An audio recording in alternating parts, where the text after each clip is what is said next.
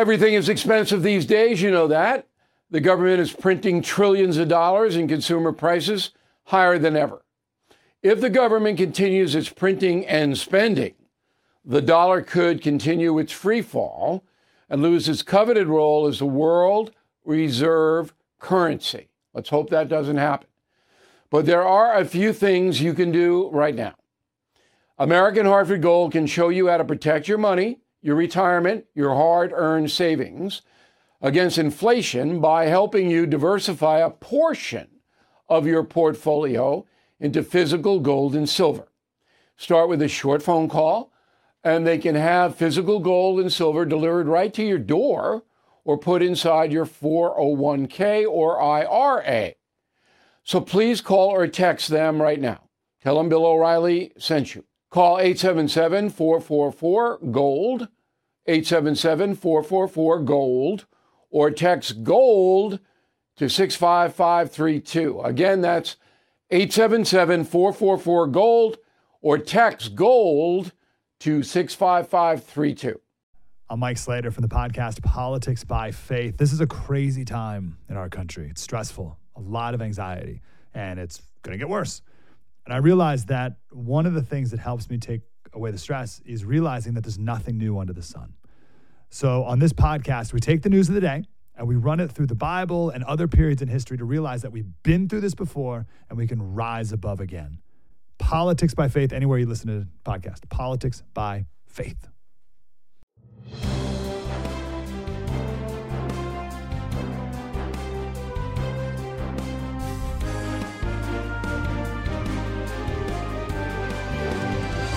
But overall, our poor leadership, and it is really bad in Washington and many states, and a bunch of overseas threats like China and Russia are making we the people collectively insecure, and therefore we're not a happy people anymore. And this isn't a buoyant country. Now, I'm generalizing. You know, in your life, you may be very, very happy, and I hope you are. And you may be spreading that happiness around. I hope you do. But collectively, we're on edge here. And that sets the stage for a political strong man to rise up again. And that man would be Donald Trump, and that is the subject of this evening's Talking Points memo. So last night on Hannity, Mr. Trump sat for an interview for the whole program. Not much new stuff, and I'll explain why in a moment. There's a reason. The former president basically was annoyed, as he has been for years, about his circumstance, particularly the investigations of him. Roll the tape. It's a new way of cheating on elections. It's called election interference. What they're doing is, if they can't win at the ballot box, because I'm leading everybody by a lot in the polls, for every Republican, frankly, and every Democrat by a lot, including Biden by a lot. And they can't beat you that way. They're going to do this kind of stuff. Okay, so there were two things on the record in the Hannity interview. Number one, Donald Trump said he never had any social relationship with Stormy Daniels. And number two, that he would not have bailed out the Silicon Valley Bank to the tune of $20 billion taxpayer money. Now, President Biden doesn't care about that. He is the wildest, most irresponsible spender in the nation's history by far. By far. And he just writes the checks, orders the money to go out, and of course our debt rises and rises and rises, and that hurts our economy. And that's the truth. There is not two sides to that story. The data is the data. But let's get back to Donald Trump. So in my conversations with him, I suggested, after he asked, that he might want to run as a statesman this time around, because he has a record of 4 years. He might want to emulate Winston Churchill. We've gone over this before. Churchill was booted out after World War II as PM of Great Britain. He won a few years later by basically running as, look, I know what I'm doing. Okay? So I suggest that Donald Trump might adapt some of that. He is not going to do that. He's not going to do it. All right? It was clear last night that Donald Trump is going to run his campaign on grievance. Okay? Now, this is very, very interesting. This is a decision he is making. Just like the decision to sit for an interview with Sean Hannity, where Donald Trump filibustered the entire interview. So he didn't give Hannity a chance to get into asking follow-up questions. And he would ask a question, and Trump would do 5 minutes on it, all over the place. Now, this is not unusual for a politician, but I'll tell you inside stuff. When I interviewed Barack Obama, who was very good at doing that, by the way, and Donald Trump, and I interviewed Obama 3 times, Trump about 30 times, I would tell him before the interview, if you filibuster, with all due respect, of course, I'm going to have to come in and interrupt you. And I'll do it as long as I have to do it to get the answers to my questions. I would say those words to those presidents because I knew if I didn't, that whatever I asked, the president or the politician, whatever it may be, would just answer what they wanted for 6-7 minutes. And that's what happened last night. Now, Donald Trump does that, and Barack Obama did that for a particular reason. You control the interview that way. So you basically ignore what the question is and answer what you want to answer. And Donald Trump has mastered that. It's a very hard interview. Interestingly enough, when I went out on the tour, the history tour with him, he didn't do any of that. None of it. He answered every question I had. There wasn't one question he dodged. And he answered it in a pithy way. Wasn't any of this all over the place. But for a politician, it is shrewd to control the interview. You don't let a wise guy like O'Reilly make you look bad or ask you questions you don't want to answer. Okay? That is a calculation. The other calculation, as I said, is Donald Trump is going to run on grievance.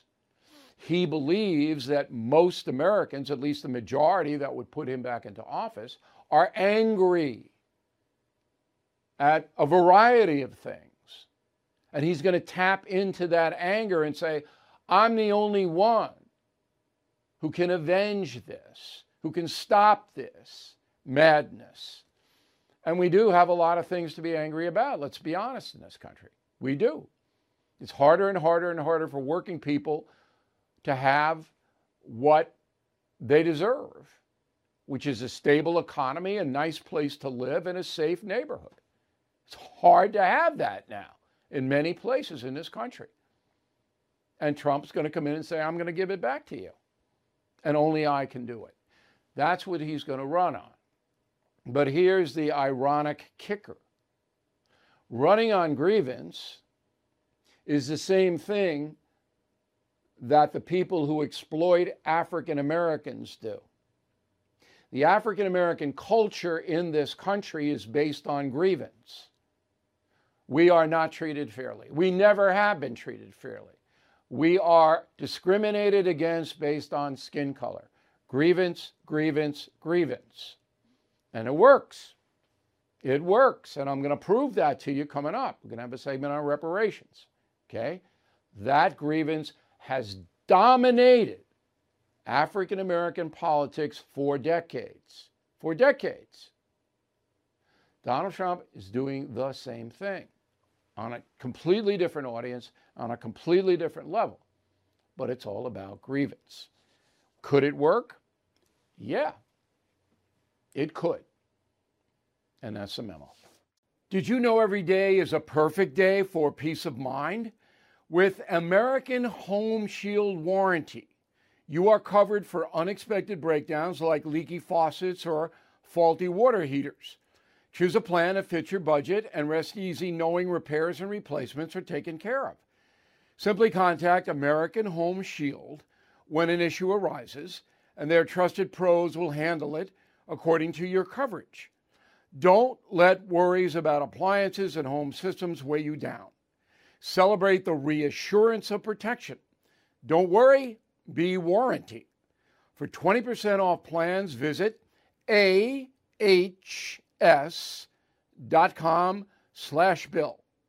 For more details, see ahs.com/contracts. For coverage details, including limit amounts, fees, limitations, and exclusions.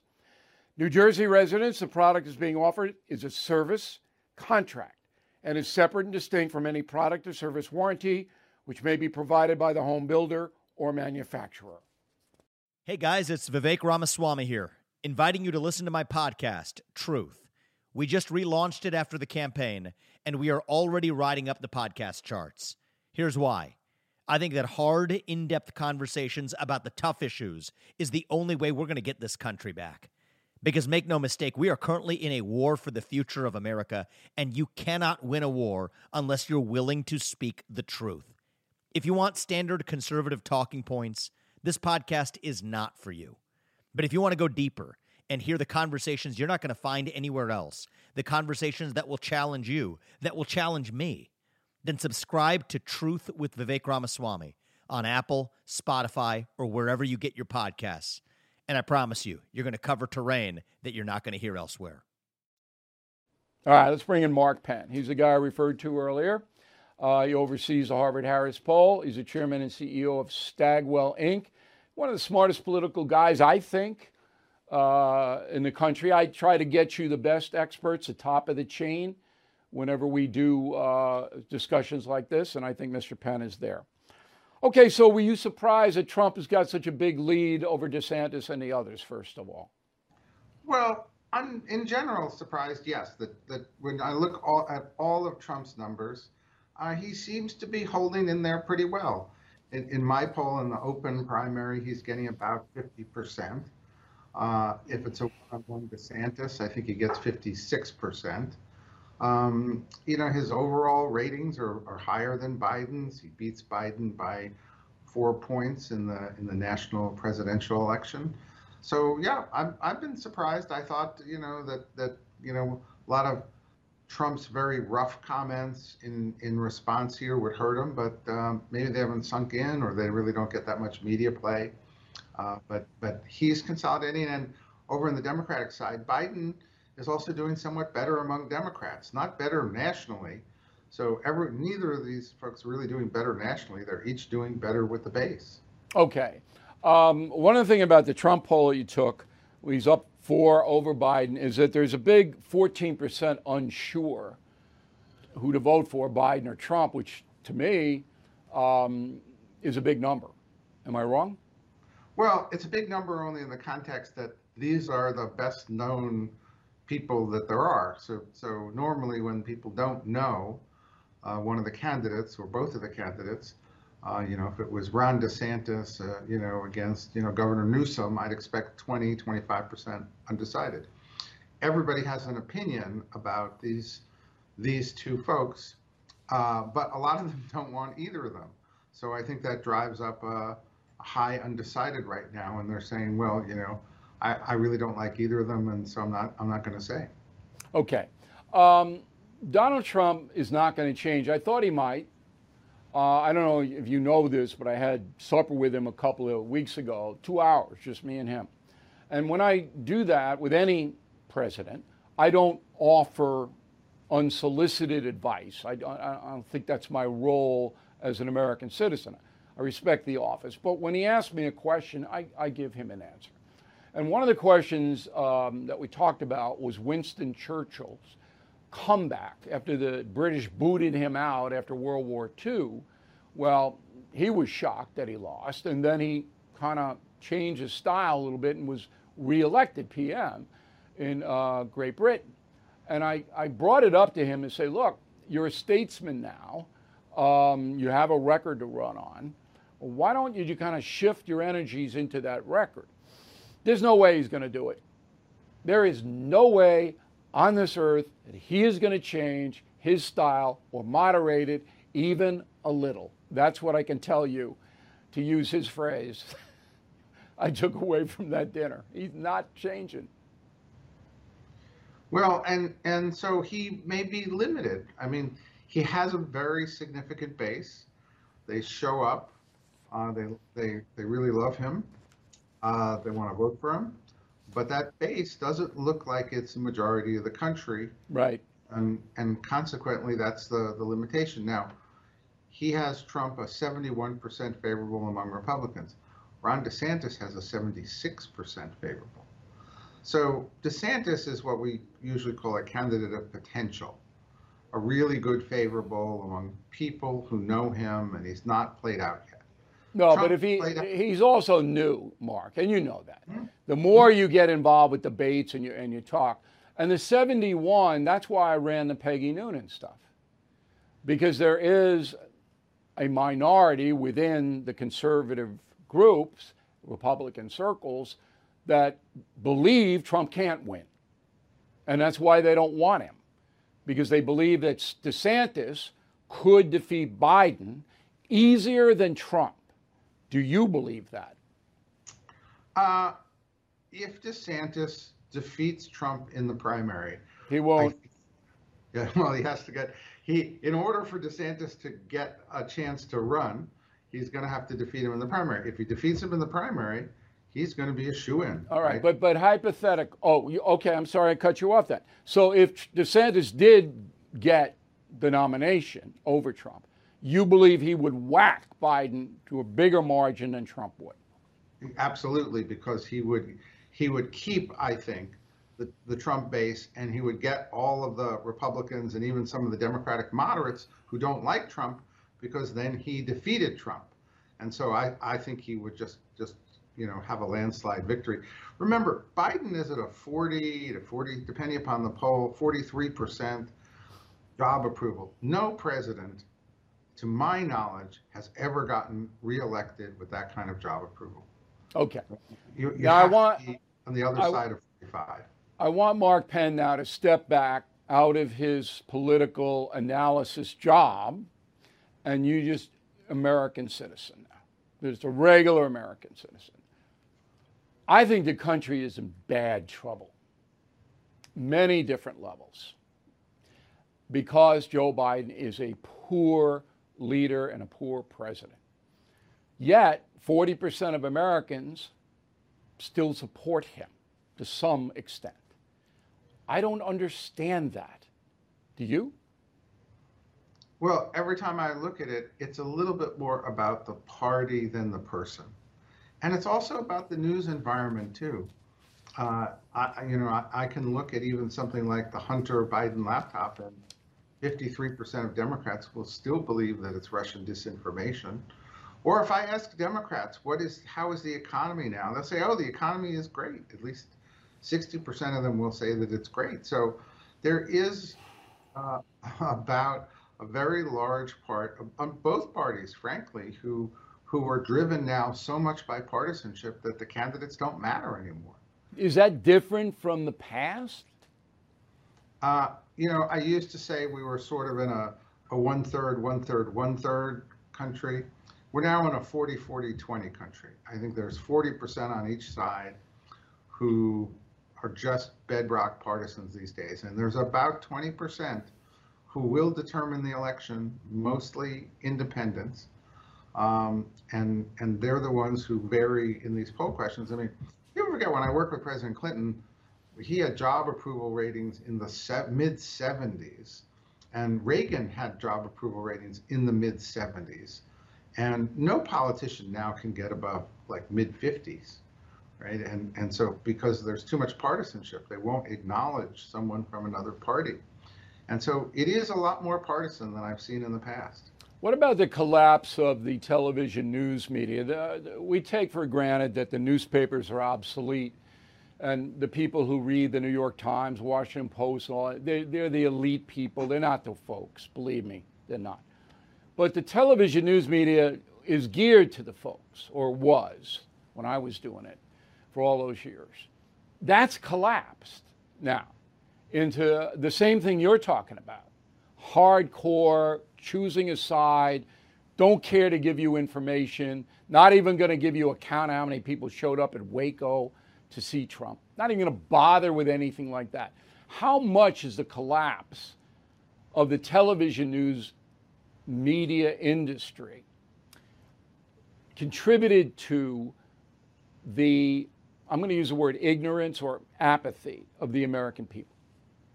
Well, I don't think it's I don't think it's apathy. I think people are involved, but they learn they're in these news spheres that keep them so isolated and so separate and having such disparate views that it's so different from the days of Walter Cronkite and the expectation you were going to get the full news. Maybe it wasn't completely unbiased, but today just each side leaves out issues that they don't want to talk about, and so you are seeing this information dyslexia, right, among the public.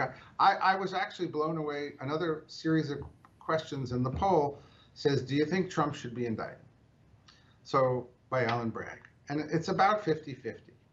I think it was 51 yes. Then I asked, well, do you think this is a solid case? They say no. And do you think he'll be acquitted? Oh, yeah, definitely.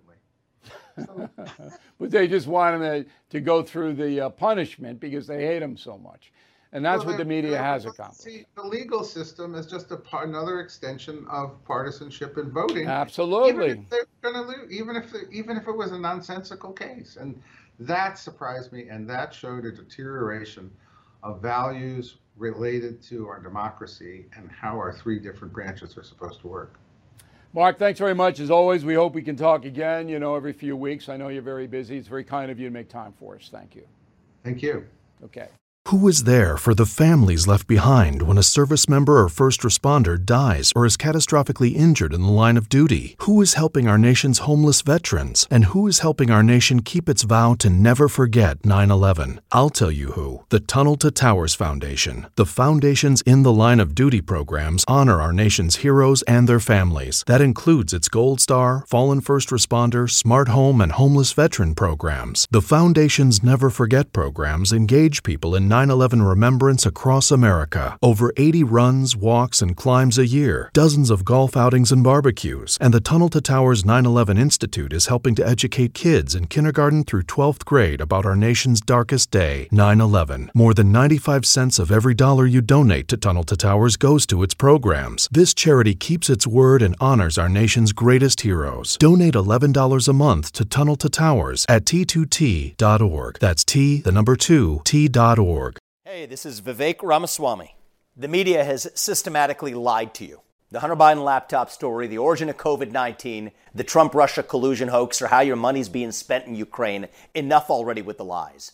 No more lies, hard truths only. That's what the Truth Podcast is all about. It's not standard conservative talking points. If you want that, go somewhere else. But if you want the hard truth delivered to you in a way that challenges you and will challenge me intellectually, you're not going to find anything like this on the internet. Subscribe to the Truth Podcast today on Apple, Spotify, or wherever you get your podcasts. California. So this is according to Bloomberg, okay? There is a reparations task force approved by the state legislature and signed by Governor Newsom. Tell us what reparations should be to African Americans in California. On July 1st, they have to issue their report. Right now, they are considering $360,000 to each of the 2 million blacks in California. $360,000. Okay, total cost $640 billion with a B. Now, California has a budget deficit of $22.5 billion. So they can't afford it. And nobody's going to give them this money. They're not going to be able to borrow it. The feds aren't going to give it to them. So they can't pay it. It's impossible. So whereas Newsom, he doesn't say anything. But this loopy Sacramento legislature, they could pass this, which will lead to more people leaving California. Now, in 2021, there has not been a more recent poll. Black Americans were asked about reparations by the Pew Research Center. Okay? The question was, do you think descendants of people enslaved in the USA should be repaid in some way, such as given land or money? Yes, 77%, no, 17%. That is overwhelming. And I don't think it's changed since 2021. So black Americans want reparations. So joining us now is a colleague of mine, Dominic Carty, works at WABC Radio, as I do. And some of you are listening to the No Spin News now under the title of Common Sense on WABC. Dominic Carter is a longtime political reporter. He joins us now from the city. Okay, in your experience, Dom, why do so many African Americans want free stuff?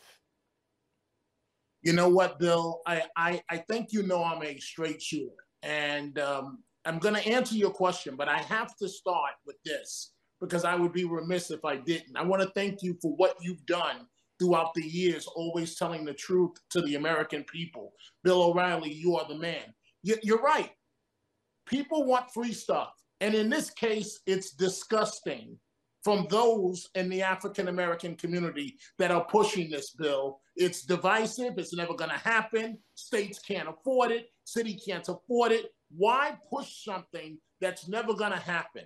I would think, honestly, Bill, and you know, we can talk about a number of issues as it relates to this. I would think that it would be more important, in particular, in my community, in the Black community, to discuss the issues, the more prevalent and relevant issues of Black on Black crime and education, rather than some pipe dream of reparations that's never going to happen, ever.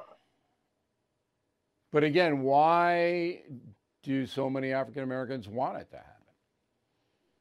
Well, you said it in your lead-in.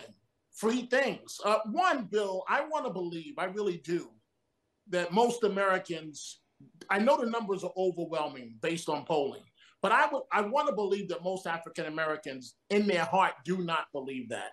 I want to believe that most African Americans get up and go to work every day and they're trying to survive and provide for their families. This narrative of reparations, Bill, has always been there.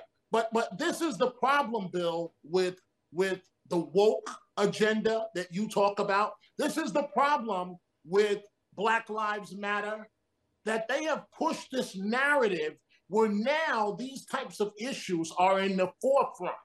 And so something that was always in the background, but not really the major issue, has become a major issue. And all it is, Bill, if I can be brutally honest with you, it's a crutch. It really breaks my heart that some African Americans are pushing this. But at the end of the day, it is true what you said, Bill. I mean, because slavery happened so many years ago. I'm not saying it was awful what happened in slavery. But whenever you offer free stuff to people, they want to take it. And frankly, that's been the Democratic narrative, and in terms of the Biden administration, and particularly when it comes to African Americans. And we'll see if it works this time, but it's not going to help the community. All it's going to do is hurt the African American community. Bill O'Reilly, you know, it's your show. You're the man. What is the point of promising someone under reparations a home for $1? That doesn't teach you to appreciate the fact that you've got to work hard to come up with the down payment and work hard the American dream. You're selling somebody a pipe dream. It's never going to happen. Bill, I grew up, and don't tell me about, oh, well, Dominic, you know, you're not Black enough. Bill, I grew up in the projects of New York City on welfare without a father in my life. You're talking about reparations. To a degree, they're already here. I was able to go to college on basically an affirmative action type program, but it wasn't just for Black kids. It was for white kids, Asian, for everybody. And that's the way it should be. This reparations argument is dividing America. It's not going to bring us together. And it's never going to happen, Bill. All right, I got it.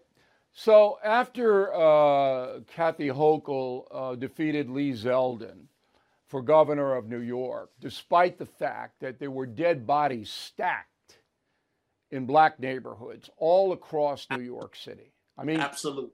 You can't even go to the grocery store if you're a 67-year-old woman with a pocketbook, because somebody's going to steal your pocketbook. Yes. So the reason that Zeldin lost to Hochul was because 90% of Black voters in New York City voted for Hochul. 90%, 9 out of 10.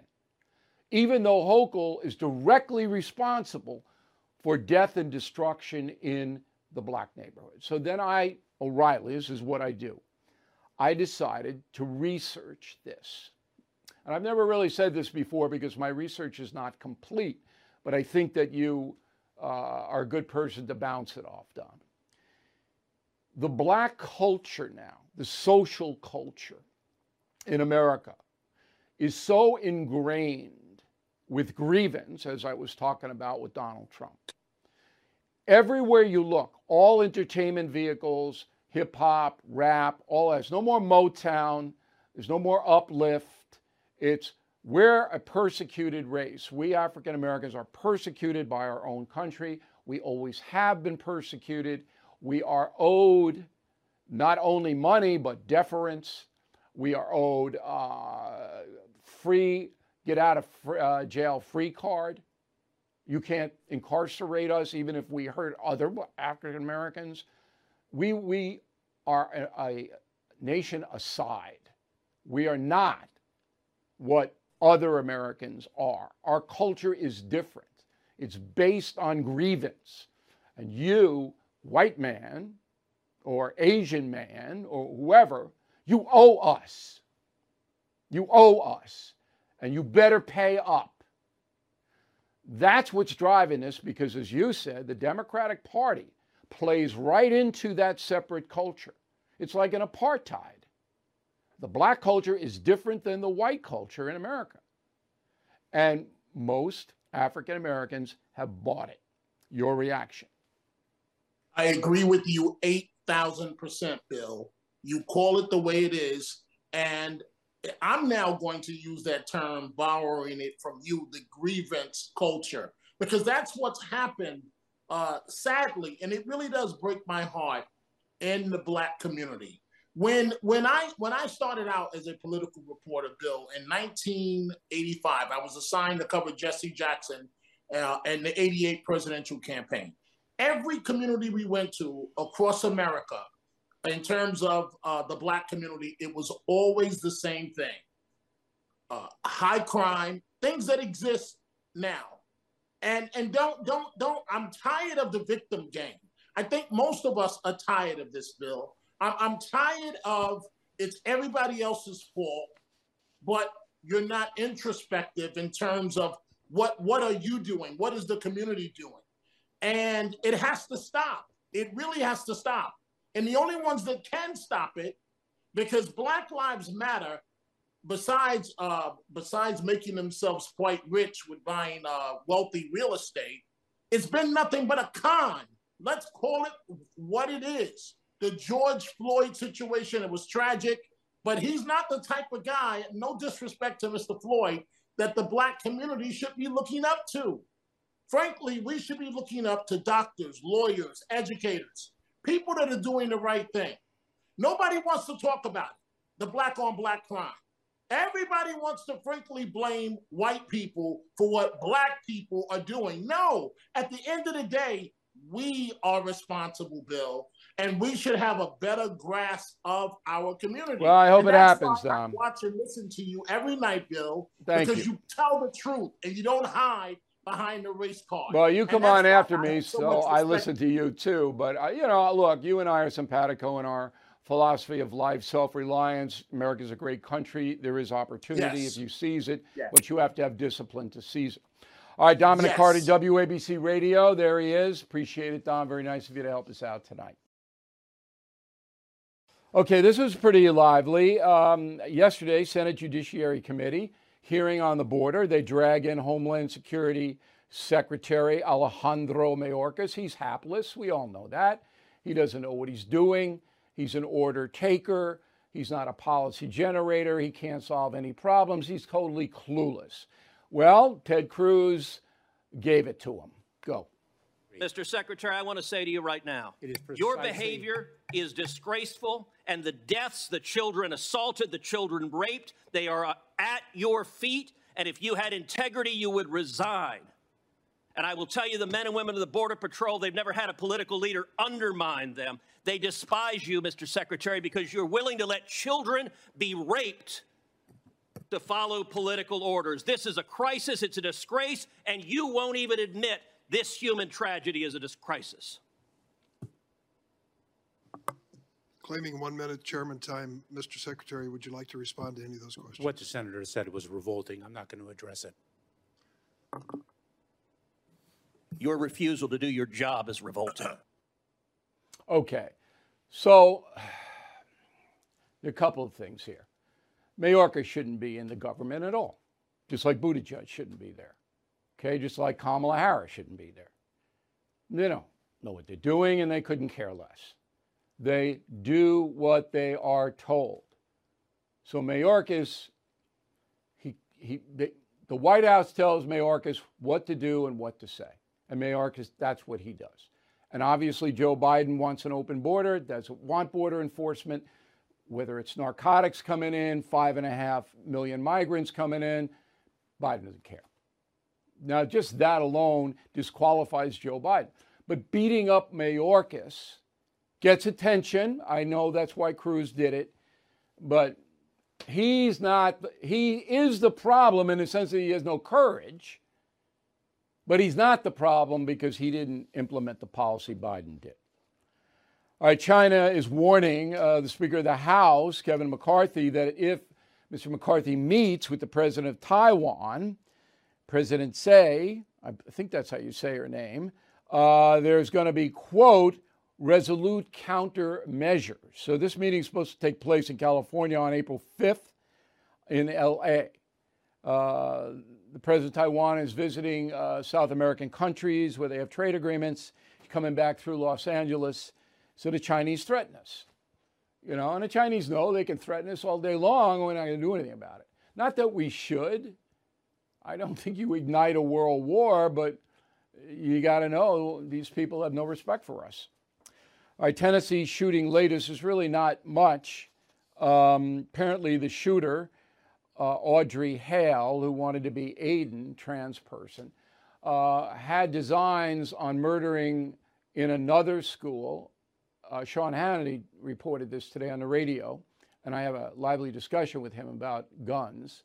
It's posted on BillO'Reilly.com. Apparently this Hale person was going to go to another school, but there was security at that school, though she decided to hit the Presbyterian school. There's going to be this evening a vigil in Nashville to honor those fallen, 3 9-year-olds and 3 adults. It's just, you know, I'm not going to belabor this thing. I put forth my solution to gun violence in this country. It's on BillO'Reilly.com. It's pretty clear. It would help a lot, but they're never going to do it. They being Congress. Never in a million years. Russian economy. Now is another I told you so from O'Reilly. I don't like to sound egotistical. I know some of you don't believe that, but where does it get me to sound egotistical? It doesn't get me anywhere, all right? So I don't want to sound that way. But on March 17th, 2022, St. Patrick's Day, I did an analysis of sanctions against Russia, and I said they will work. Roll it. The economic sanctions are the big thing. They're going to strangle the Russian people. And the Russian people are the key to Putin's demise. The Russian people turn against him, all right, en masse. Putin can't survive even with the secret police and the army. He can't. Okay. So in the ensuing year, the sanctions have been imposed. Many pundits on the right and the left are saying, sanctions didn't do anything. They didn't do a thing. Well, the Wall Street Journal is reporting that in the first 2 months of this year, Russia's energy revenue is down 50%. Okay? Retail sales in Russia last year down almost 7%, the worst showing since 2015, and 50% of all Russian businesses don't have enough workers because of the Ukraine war, because the young men are being drafted into the war. So their economy, the Russian economy, is tottering. But you wouldn't know that listening to television news in the USA. Go.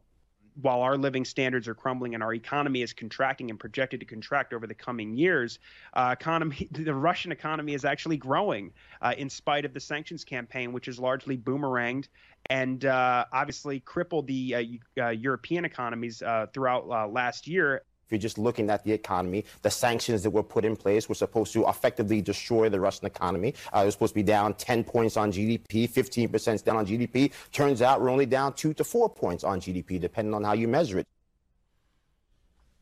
So the first guy's outright lying, the libertarian guy that looks like a werewolf. And the last guy is taking selective propaganda out of Putin's government. He's not analyzing independently. Now, the guy who wrote this article, Evan Gershkovich, 31 years old, Wall Street Journal reporter, okay, has been arrested today for writing the story, and he's going to be held in detention until May 29th without any trial or anything. So they arrested him, and he's in jail. So what is Biden going to do about that? Nothing. He won't even mention it, just like the drone. What should he do?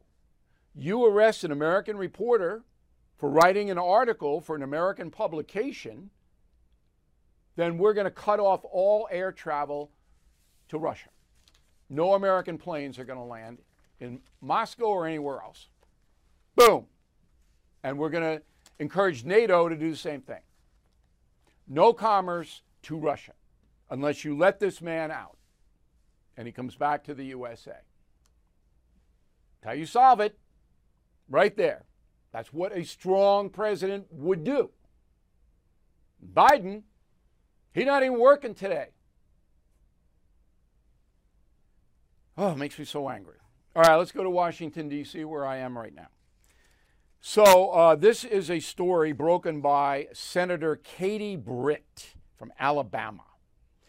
Apparently, a whistleblower went to her and said that U.S. Marshals protecting Supreme Court justices, you remember all the demonstrations after the Roe decision, were told not to arrest the demonstrators unless they absolutely had to. This is what Senator Britt is putting out there. Okay, this goes against what Attorney General Garland said. We're aggressively enforcing the law. It's a federal law. You can't go to a Supreme Court justice's house to try to intimidate that person. Okay? But a written memo tells the marshals not to do that unless it's a catastrophe. Now, I don't know what's true here, but I suspect the memo is true. I suspect Merrick Garland is not telling the truth to the American people. Now, Garland's response, we've got to be fair here. There's nothing for me to amend in this situation because I've never seen those slides, that's the memo, before. Well, Garland, why don't you just read it? It'll take you 2 minutes and then give us a report. No, not going to do it. I think we all know what's going on here. I think we do. The rejection of religion in this country, we did a poll. And I was going to save this for Holy Week because I got a bunch of stuff I'm going to tell you about next week. People become atheists or agnostics because they don't want to be judged. So consider this. If you don't believe in God, how do you explain giant dinosaurs roaming the earth? Did they come out of cells from the ocean? I mean, that's a pretty big trend. And how did the ocean get there to begin with? Did it just pop up as the ocean? Hello? Logic dictates there is a supreme being. There is an architect of the world. Logic dictates that. But if you don't want someone telling you what is good and what is evil, you're not going to believe. That's it. I don't want anybody telling me I'm sinning. I want to do what I want. Heaven and hell. That's what that is. People believe what they want to believe, and they don't believe what they don't want to believe. Thank you for watching and listening to the No Spin News.